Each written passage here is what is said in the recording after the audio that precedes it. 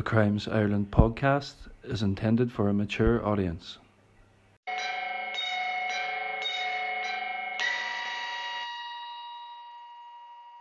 Hello to you, and welcome to this latest episode of the Crimes Ireland podcast.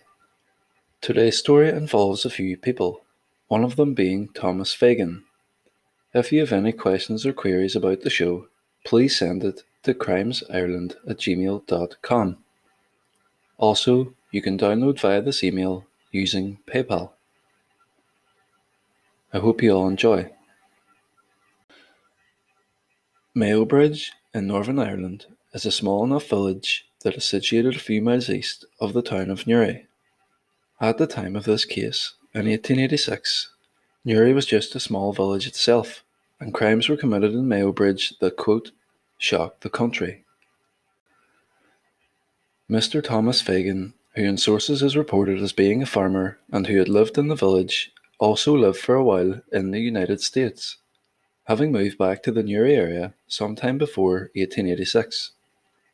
When he did decide to return, he had ended up marrying a local girl that he knew before he had left, and now that he was back, they had reacquainted. She was called only Mary Ann, with no surname in the reports. Mary Ann was the daughter of another local farmer, and they eventually were married. The newlywed couple had a daughter of their own, who they had called Mary Ellen. Thomas Fagan was said to be, quote, a bit fond of the drink, and it was also said that, quote, the couple often argued and became separated in 1886 for a couple of months, and Mary Ann took their daughter and went into service.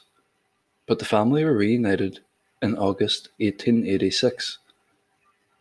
Mr. Fagan's drinking obviously had a great effect on their married life, and as quoted, they did often argue, with some rows being heard by the neighbours.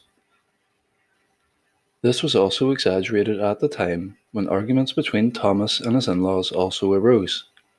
This dispute had been sparked when Fagan said that a part of the marriage settlement he was owed by his wife's family was not paid to him. This sounds like a dowry of sorts, and if so, this means for those of you that are not aware that the family of the daughter being married would partake in the transfer of wealth through the giving of gifts, money, property, and other things, even livestock.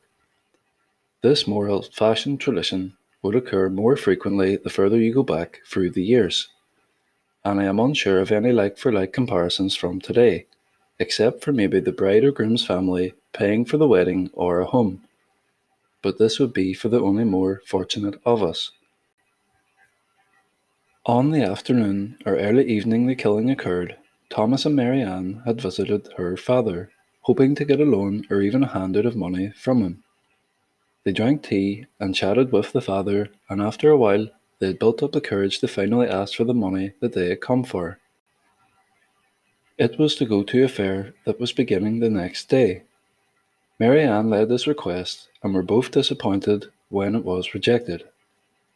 Later again, they left that relative and called to Thomas's brother, Bernard, chatting and sitting in his home for another short time.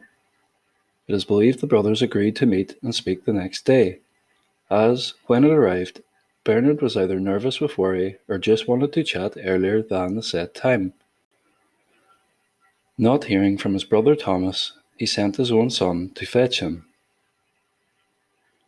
The boy left right away, and upon getting to his uncle's home, he discovered, quote, a horrific scene of death and violence.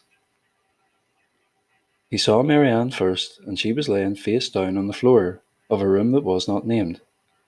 It is stated she laid near the fire, so it must have been a living room or a bedroom, and it was stated she was also covered in blood from head to toe. She was covered in several wounds, and it was apparent that she had suffered a brutal attack. Close to her body lay another one in the form of her young child, Mary Ellen, who was also deceased. After this, the boy suddenly felt the presence of another person in the room, and slowly looking up towards the ceiling, he saw that, quote, Thomas Fagan hung from a beam, quite dead. Police were then called, and a Sergeant Flynn, a local officer in the area, arrived at the home. He realised that, quote, what had happened had been a frenzied and spontaneous attack. On a search of the property, a large hatchet was found with blood on it under a table in the same room as the 3 victims. Newspapers and other sources report that no attempt by the perpetrator was made to clean up the crime scene or hide the murder weapons.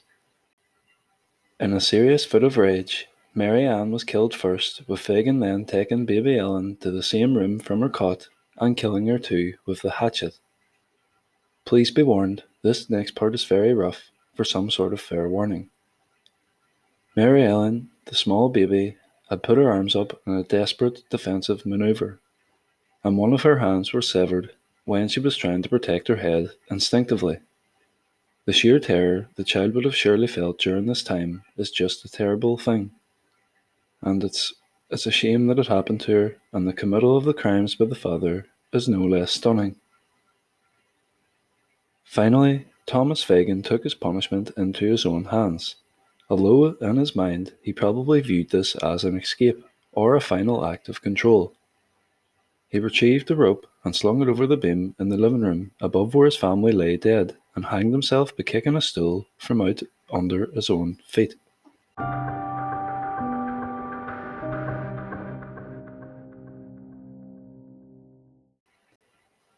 At a later inquest, a Dr. Douglas made this very graphic testimony to describe the injuries of the victims and their killer.